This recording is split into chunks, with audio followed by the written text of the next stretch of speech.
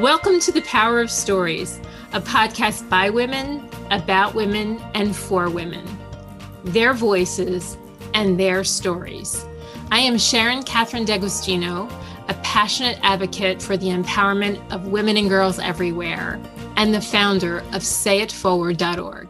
And I'm Yodit Kifle-Smith, a creative dedicated to making sure the voices and stories of women are heard.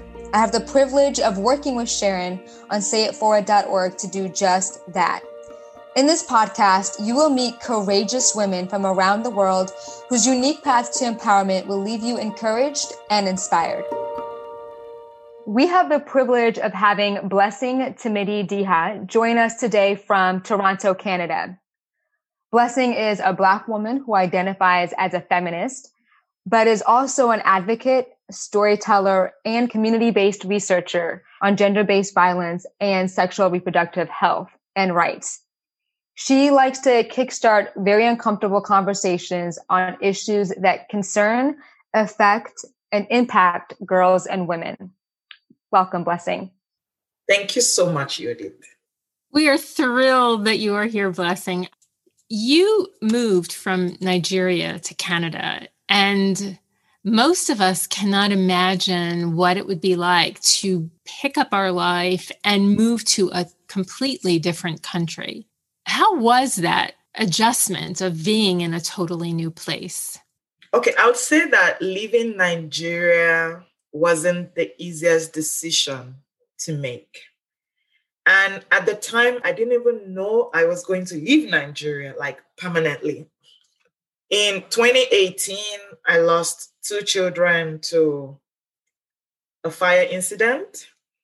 And so at that time, every memory I had of Nigeria was just pain.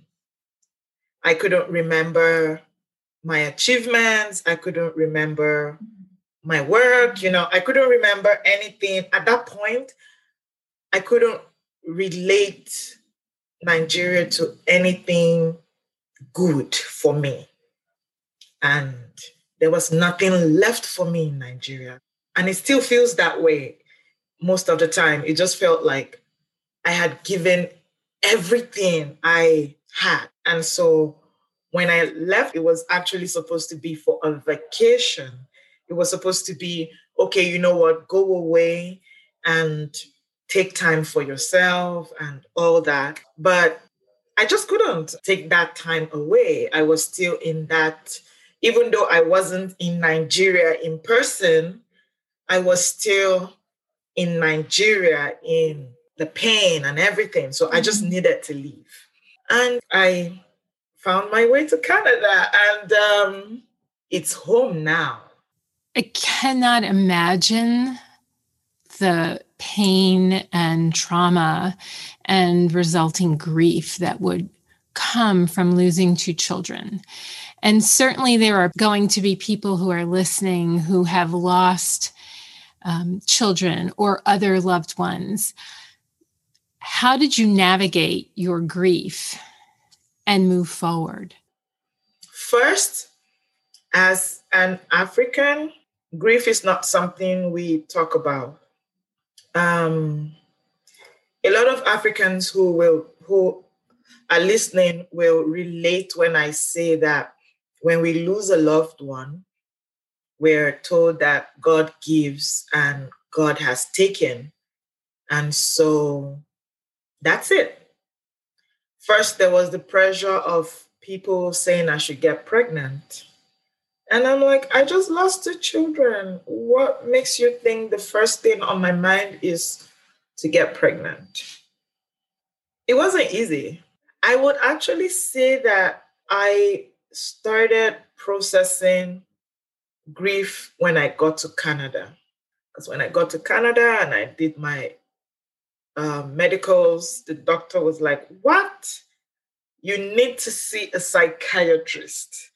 And so in like a month, I was sitting in front of a psychiatrist. I know that not everybody will be able to see a psychiatrist or a therapist because of a range of reasons. Funds is actually expensive. Beliefs culture. But one thing I would say is anyhow you want to process grief is valid. You're the one who wears the shoes. Even if you do try to explain it to people, they might not really get it. You want to lose weight? It's valid. You want to stay some days without having a shower? It's valid. However, grief presents itself to you is valid. Because I have lost children, many times people ask me for advice. Maybe if they have a friend who is dealing with grief, they ask me, Blessing, what should I say? And I'm like, well, I'm no therapist, but ask people how they want to be supported. There is no template for handling grief. It's per person. So asking people how you can support them will actually go a long way. And do you feel like you've had people in your life to ask you those questions? Yes, I do. A very dear friend. So when I lost my kids, she sent me a message and she said, I want to come visit you. I don't know what I'm going to say to you, but I want to come visit you. And it meant a lot because at that time, everybody was praying. Everybody was, I'm not saying the prayers were bad, but at that time, half of the time, I didn't even know what I was feeling myself. And so it felt very nice to have someone to say, I don't know what I'm going to tell you. And she came that day. She stayed for hours. She held my hand. I'm so sorry, guys. She didn't say a word to me. She just sat there with me and I felt so seen. I felt it felt liberating. There was no talk of get pregnant, no talk of, she did not say a word to me. I think she must have spent 2-3 hours with me that day. And she did not say a word. She just sat there with me and held my hand. And it was just the best thing ever. And even now, because I have lost kids, a lot of people usually expect me to know what to say. And many times when they reach out to me, I'm like, I do not know what to say, but I am here for you, however you want me to support you. And it's because I learned that from someone. In fairness, I would say that in my circle of friends, I'm the first person to have experienced that type of grief or that kind of incident. And so a lot of people, didn't know what to say, how to take it, putting into consideration that many of my friends also had met my children when I work. So during work, I sometimes take my children. So I know that they were also experiencing some form of, grief. But yeah, I am lucky. I do have friends that ask me how I want to be supported, who see beyond, sometimes the facade that I show people. I feel speechless. But just thank you for sharing that. The gift of presence goes a long way. And I know many who are listening today, those words can be a balm. So just thank you so much. How can you, Blessing, how can you encourage other women and girls to confidently use their voice and claim their power? We can start by being realistic with our own reality. The dynamics for speaking out for a woman in Nigeria, Africa, depending on the state where she lives, the culture she belongs to, and existing power structures will be different from a woman in Afghanistan or in the United States of America. For some of us, when we speak out, we're speaking out because we have the platforms, we have the lived experience, we have the social capital, we have the privilege. For some women, speaking out might be a form of healing. In helping others, you're helping yourself. Recently, there was in the news, some women in Nigeria came together and bought a vehicle and got a driver. Now, it turns out that they do not have a hospital in their community, and women were dying from childbearing, prolonged labor and all that. Many times they have to wait till dawn to take women to the hospitals. And so they bought a car and they got a driver that will transport women to, hospitals at any time of the day when they needed to access medical services, especially during childbirth. Now, to an average person, you might think that woman is not speaking out because she's not talking verbally. In her own way, she has empowered other women. And unfortunately, I have to use the word girls because we also have an issue of child marriage in Nigeria with life. They get to have assistance on ground when they need it.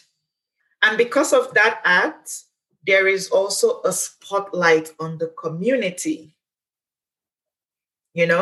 So in being realistic with her reality, in being realistic with her expectations, in using her voice the way she knows best, even without speaking, she is actually speaking. And so she doesn't even need to speak now. We're speaking on her behalf. The women who have benefited from that car speak on her behalf. All the news agencies who have shone light on that community speak on her behalf. So not all of us are going to talk or stand on stages, but we speak out in different ways. Don't be under pressure to say, because Blessing stands on a podium, I must stand on a podium. No, if you're very good in writing letters, please write those letters to the powers that be. If you're very good in community mobilizing, please do that. You're also using your voice, Using your voice presents itself in different ways. Know how you can use your voice and use it. Yeah. Well, that is a powerful reminder so that we're not limited by just the verbal aspect of speaking. So thank you, Blessing. This conversation has been a gift. Thank you for the gift of your presence, for the gift of your words, and the gift of your story. So just thank you for being with us today. Thank you so much. Blessing, I am rarely speechless. I feel speechless right now. This was beautiful and inspiring and courageous because you shared aspects of your story that we wouldn't have expected to hear. So thank you very much. Thank you so much for being here. Yodit, thank you always for walking this path with me and today with Blessing. And to our listeners, we invite you to visit sayitforward.org, a place where you are welcome to share one or more stories about your unique path to empowerment. or you can read the stories of other women and girls. This is Sharon Catherine D'Agostino and Yodit Kifle Smith, signing off for now and hoping you'll join us for our next episode of the Power of Stories podcast. If you enjoyed this podcast, we do hope you'll give us a review and recommend the Power of Stories to a friend. And lastly, we want to remind you of the power of your story.